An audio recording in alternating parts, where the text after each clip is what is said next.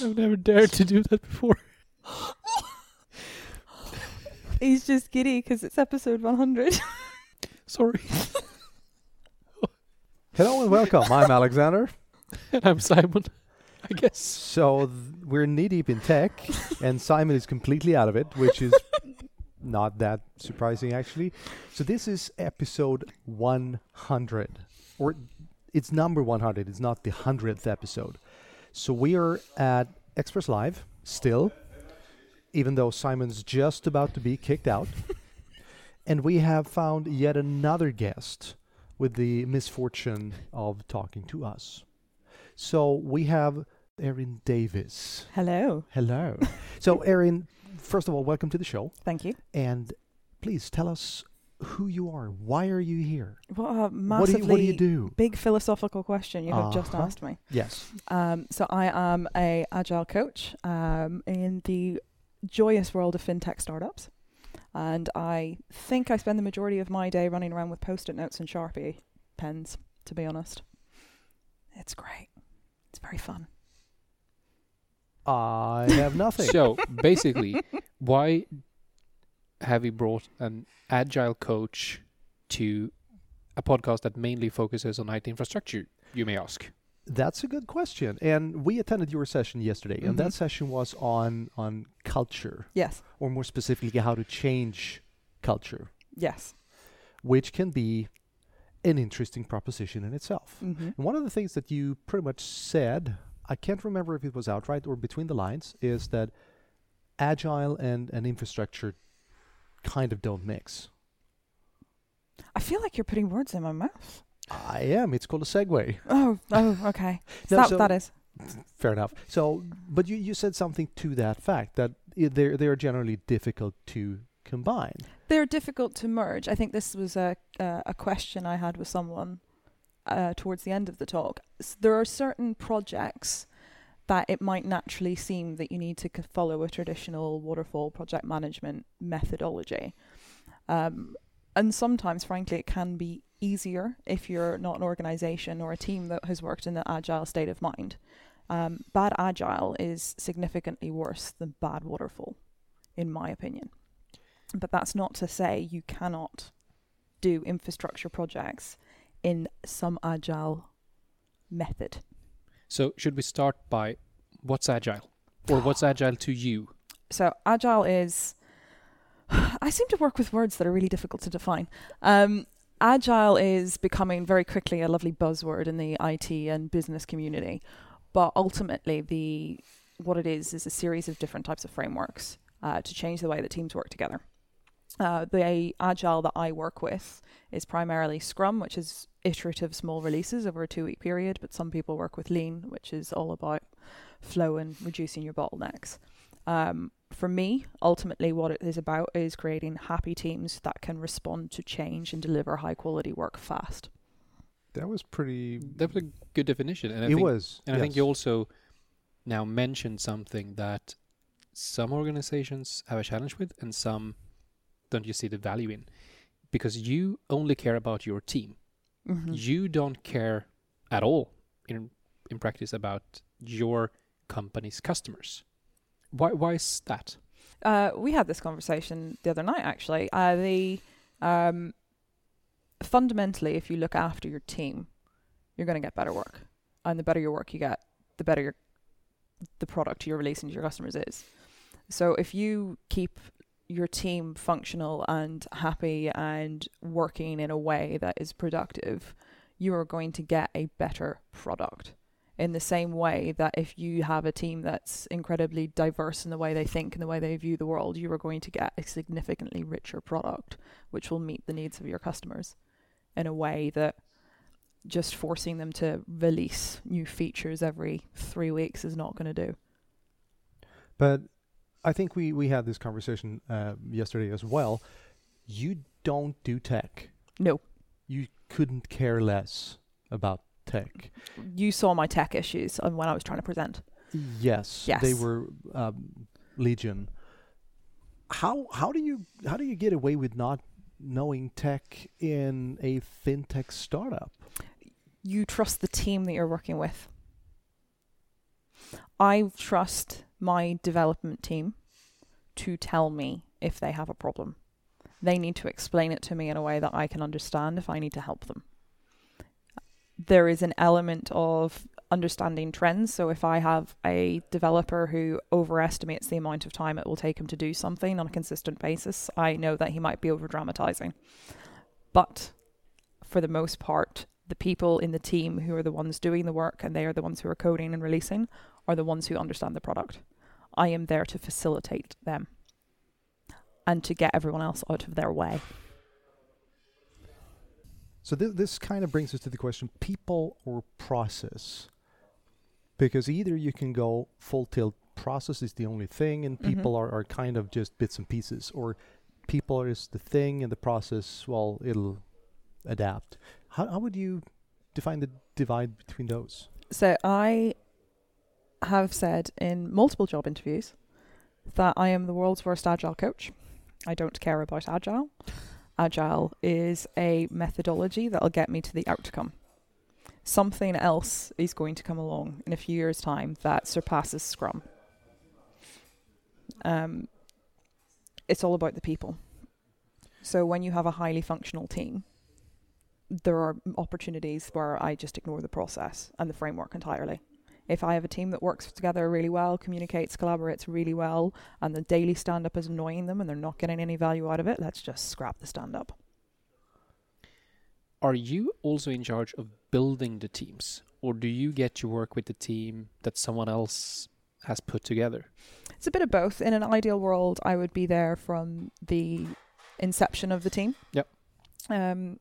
So one of my teams that I'm going to be working with soon, they're a brand new project team, new project kickoff. It's going to be really good fun because we can go right from the beginning, do a proper kickoff, ways of working, agreement, that sort of thing. Frequently, because before this I was agile consulting and I would come into teams who are already pre-existing teams. And that is more about understanding how the team dynamics work and what needs to be slowly tweaked and adapted and adjusted over a longer period of time to get them to the point where they're fully cohesive. Yep. Sometimes it is also about having a conversation that you have the wrong people in the team. So how does that usually turn out if you open up that discussion, that this group of people in the team or the entire team or someone in the team is really not suitable to be in that team? It doesn't mean that the person is not good at the person's job.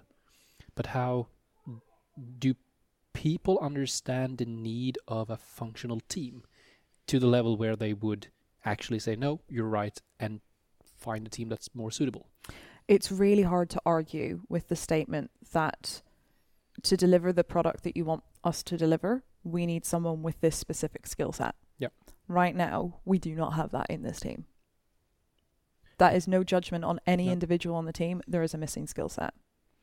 So then you go into, well, hang on, who have we got on the team? Well, this person has really good depth of knowledge around the legacy software that currently exists. We clearly need them. Yeah. And we need this person. And we need that person. Here is the gap. Yep. So you can either, it depends how I'm trying to change the team. If it's a case of trying to create a fully functional pod with all the skill set, then you approach it from the skill set side. Sometimes you do just have to say, I have two very clever iOS developers that don't like each other. Yep. What is the best way to get them out of each other's way? Yeah. And that might be you redistribute how the teams work. So you have one in team A doing this particular product and one in team B doing that product. And look, everyone is much happier that they're not griping at each other at the daily stand-up. But it's always pretty much keep your eyes on the prize, the big picture. And by using the big picture, it's easier to remove bits and pieces of their egos to get them off whatever teams. Yeah, and that's where doing team kickoffs is really important. So a working agreement or a team charter can be one of the most valuable things you do as a group, where you sit down, and the most valuable one I have ever done is we talked very honestly about how we work as individuals. And I've said, there are times where I am going to disappear. Yep. I need to do work. I can't focus. You're all annoying me. I will be in a cafe. Do not take offense. And having those really honest and open conversations as a group means that people kind of understand how you work without causing artificial friction.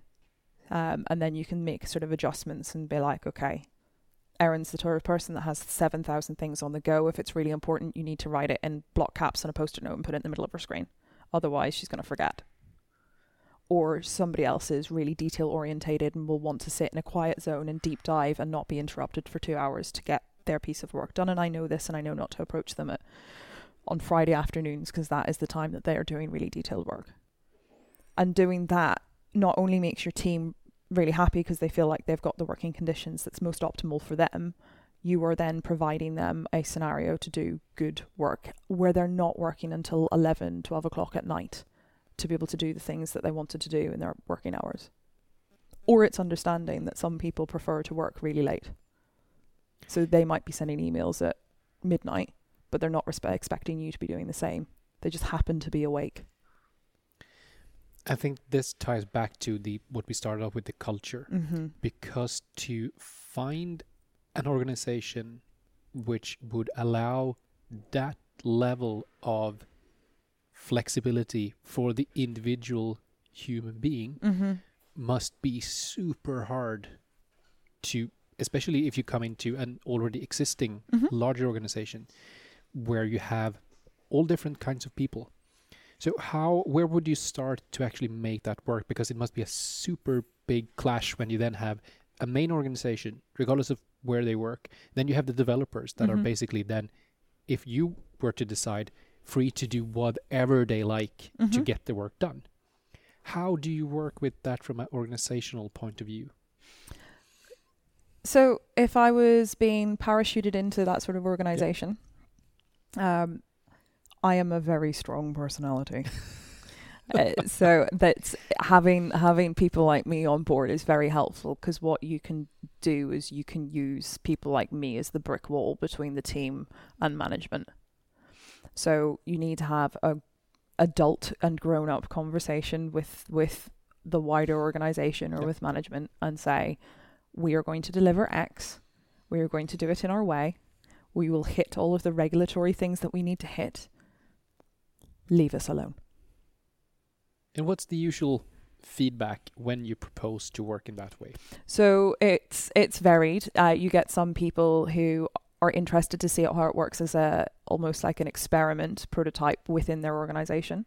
And frequently this is what happens, is one or two teams are set up in this way and people just see how it goes. Or you get people who just can't let go.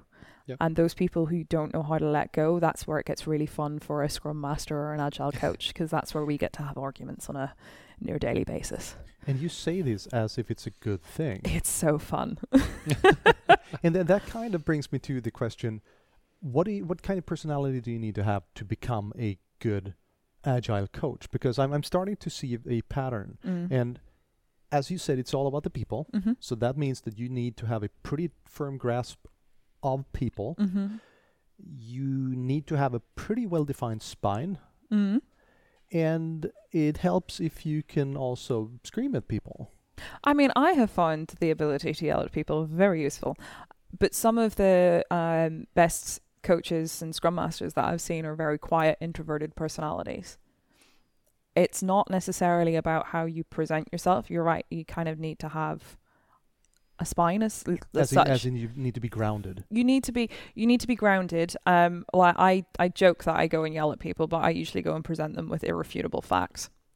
And it turns into a relatively calm debate, and it's someone who needs to be able to have awkward conversations, whether it is because they will go in like a bulldog and be really loud, or whether they just very calmly stand their ground like the rock in the middle of the river. But fundamentally, I think what makes someone be a good Agile coach is someone who is willing to listen to people and understand their views and motivators and what drives them. If you go into an Agile organization, say if you're going into a Scrum Master role, and for you it is entirely about process, you have misunderstood like Manifesto 101 for Agile. It is about people and interactions over process. That is the very first thing that you get taught going into an agile world. And it's a great irony that I find is a lot of coaches that I talk to in other organizations and wider in the world, they're absolute evangelists about following it precisely the way it quote unquote should be followed. I'm like, you are undermining everything you tell your teams, because daily scrums and demos and sprint reviews and Kanban boards, those are all tools. And people tend to get caught up in the tool because it's easy to understand the tool, but not necessarily how to apply said tool. Yes. The arguments I have over Jira boards are numerous, and they get farcical. For some reason, I believe that. So would you say that there's something that's too agile? Can you be too agile if you don't disregard the process? Is there a point where your focus on your teammates gets out of hand? If you're spending so much time running around trying to keep people happy and still not actually delivering anything at the end of it, then you're possibly going, I don't want to say too agile, because again, I think that means you're misunderstanding the point of the way of working and the mindset that comes underneath it. So, no. There is then absolutely a point where you care then too much about people rather than actually deliver something. And I've been doing quite a lot of work with Windows as a service, continuous work on infrastructure. And I probably misused Agile more times than I'm inclined to tell you about. Everyone does. Thank you. So how do you apply the agile way of developing software on IT infrastructure? Is that possible? Well, considering you can apply Scrum in every way of life, I know people who have used Kanban and Scrum boards to plan their wedding. Yeah. So there's a book written by Jeff Sutherland called Scrum, How to Do Twice the Work in Half the Time. And it explains the concepts. And in there's loads of examples of where he's seen that the methodology works elsewhere. My favorite one, there's a physics professor somewhere in one of the Scandi countries is using it to teach classes, is high school physics classes. And the kids organize themselves. They get told they need to have certain skills in each of their groups, and they organize themselves into groups, and they have the year's backlog of experiments and topics they need to learn, and they decide what they're doing on each individual day. His job as the teacher is to walk around the room, facilitate any questions and issues they have, and if something's done, he asks them a question. If the people in the group can't answer, it goes back to the backlog and they have to redo it and learn it again. So when you started to tell that story, I was like, this can never work. And now I would love to be a part of that class. Yeah. Because you would learn what's actually important, how to work as a group. Yeah, and what they have to learn is how to divide and conquer work and not do that thing that happens for every university student at some point, is you're doing all of the group work for your group while everyone else is slacking off. So these kids are learning at a fairly early age how the real world actually works. You've got to collaborate, you've got to coordinate your work, you've got to learn that I'm very good at actually understanding the science behind it, but I'm not very good at presenting it, so we'll help each other. I think it's an excellent thing. So coming back to your original question, if someone can apply Agile to teaching 13-year-olds basic physics, there is no reason why IT professionals cannot find ways to apply it to infrastructure projects. So what would you say would be, as you see it as a non-technical person, what would you see as the main challenges compared to software development? Oh, Lordy. So I don't understand infrastructure. To be fair, I barely understand how my laptop works when I turn it on. We joked about this before you start hitting record, but when it comes to infrastructure, you just stick it in the cloud. And I think actually that is the biggest challenge for anyone who works in the infrastructure world, is understanding that how to explain #stick it in the cloud to people like me who are idiots.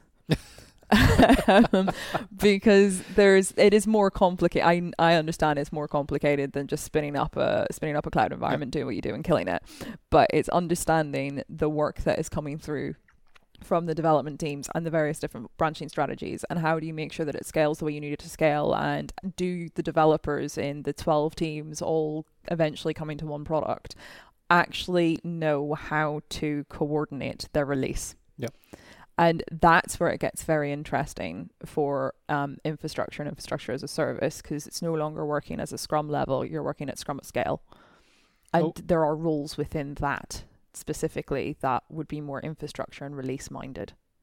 So now you said something about Scrum level and Scrum at scale. At scale. Yes. What's the difference? So a Scrum is a self-contained Scrum team. Yep.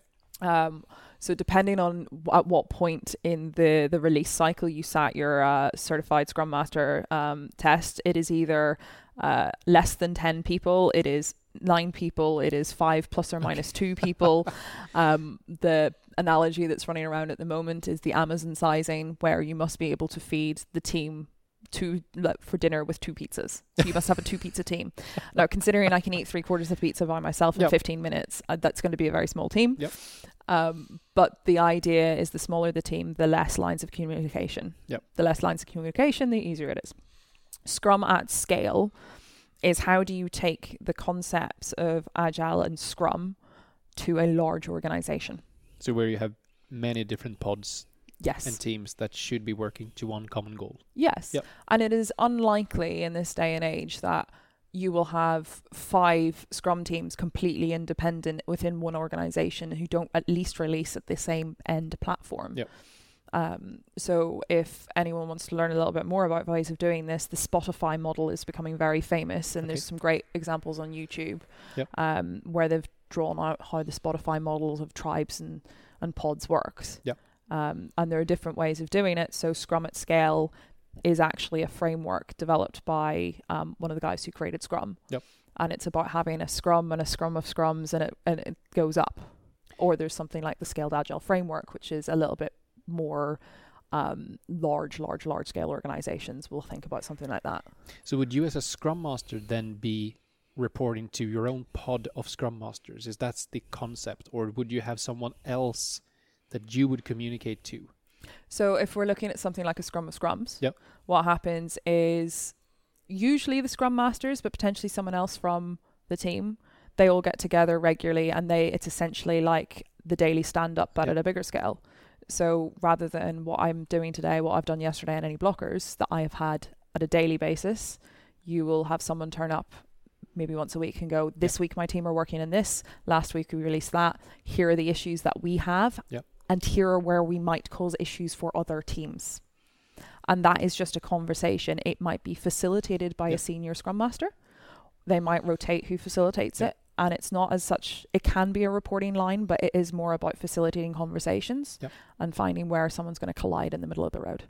I think that's also a very interesting point, that you are supposed to report, this is where we see that we may cause challenges for others. Mm-hmm.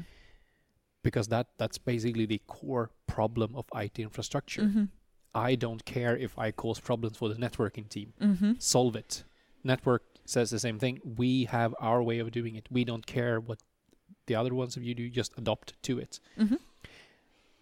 And I think that insight, if you can get to that level, mm-hmm. that would ease up so many things for IT infrastructure as well, that you actually need to understand the implications of a thing you do mm-hmm. and report that in advance. So the way of thinking about it is, if a plan and decision originally was for an organization to move all of their stuff into AWS. Yeah. And that is the message that has gone out to the networks team. Yep. And all of the guys who are working on configuration from your own internal stuff. And then someone goes, hang on, we don't like AWS for whatever reason. Yep. We're going to move to Microsoft Azure. Yep. And nobody tells the networking guys and the guys dealing with the connectivity for the internal stuff. That to me is just stupid. But that's how many IT organizations work. And it drives me insane. I absolutely understand that. So this is where you start thinking about, if I made a fundamental change to the original plan, what is the impact? And it's interesting because you said most people go, well, this is what we're doing, just deal with it. Yeah. But you forget that when you say this is what we're doing, just deal with it, causes yourself more work, because Yep. you're going to have that argument multiple times, and then you're going to have a load of people coming back and asking questions, and they're trying to retrofit all of their work they've done, which not even a year down the line, 3 months down the line, suddenly doesn't work with something else. No. And it's that whole, there's those many hours of coding saved. Yep. Like 3 minutes of planning. So as the last topic, Mm-hmm. you said something that really many people reacted to in your session. That beanbags, free beer, and free avocado on toast isn't culture. And I agree with you that that's what many organizations are trying to sell as Yeah. their company culture. Mm-hmm. Why isn't that company culture? So it's not, is it, Feel free to redo the Rant. question. it's fine. We're going to rant. Yeah, this is all about ranting, so go ahead. So basically, what has happened is traditional stuffy organizations that work on a very top-down command and control from the center Yep. Have looked at places like Google. Yep. And gone, what are Google doing that we're not doing? And because they're not taking the time to actually investigate how Google works in terms of the way people interact and they connect and how work is planned and delivered, what they see is an office full of free things and video games and yoga classes, all this sort of stuff. And they're like, we can do that. Yep. And they're not addressing the fundamental issue. Yep. So what I'm seeing more and more is happening is you've got C-suite executives from a different generation looking at my generation, #millennial, and going, how do I attract them into my company? Yeah. And it is these gimmicks. I don't care if your company is going to give me free dental and good healthcare and I never have to pay for breakfast ever again. Yep.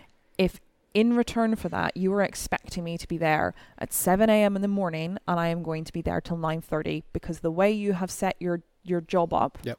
and the way you've set the organization up is causing me more work. Yep. I like to have a social life. You do. I do. I have Yep. a very busy social life. Yep. And this is where fundamentally these things are not culture. They could indicate a good company culture. Yep. If you've got an organization where people really respect each other in terms of their values and also their skill set, Yep. they are more likely to want to do this fun stuff together. Yep. You're more likely to connect with people on a human level and go, yeah, we're going to go and do these really fun team building things and all of these team socials.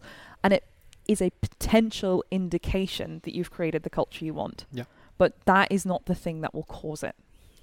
So, and I think to put this into practice, I've seen so many offices where there is an Xbox in a corner.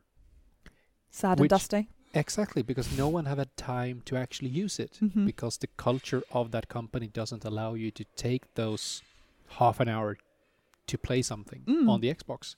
So I think that's a very good way to think of it as well. Lastly, this is a question you get to think of if you like to. So if you were to write a job advert communicating culture, what would that include? How would you write it? So initially I can tell you what I wouldn't write. Yep. You don't say, we've got a great company culture, and then list all of the freebies. So when I was looking fairly recently, that's what I was looking for. And it's interesting because the things that indicated to me that a company actually had a really, the culture I want to work for, and I'm super into just trying things and see what happens. Yep. You start seeing things like, you must be comfortable with lots of changing requirements, and you can say it in a way that's obviously not quite so bullet pointy. So I found that the companies that really called to me was like, we are constantly trying new ideas. We are looking for people who are vocal about ways to improve the company and to improve the product. We are looking for someone to become like a deep knowledge in their area. And the thing that really appealed to me was at Tide, we talk a lot about one team. Yep. We're a distributed team. Everyone's a distributed team these days, and particularly if you're giving people the option to work remotely. But they are really focusing as an organization. We're really trying to get to that point where we still feel like we are one big team, despite the fact the company is growing. So there's no key words, but it is thinking about, well, what is it that we value from a cultural perspective in terms of people fit, and finding the ways to talk to that. I found that the most useful thing I had when I was interviewing with Tide was my phone interview, the initial screening interview with our talent partner, and we just had a chat about how the company works. And getting his enthusiasm and his energy for the company that he was recruiting for sold it to me to have the actual interview. Cool. Great. Thank you so much for deciding to be a part of our podcast. And thanks for having me. You all the best in the future. Thank you very Take much. care. Thank you. Bye. Bye.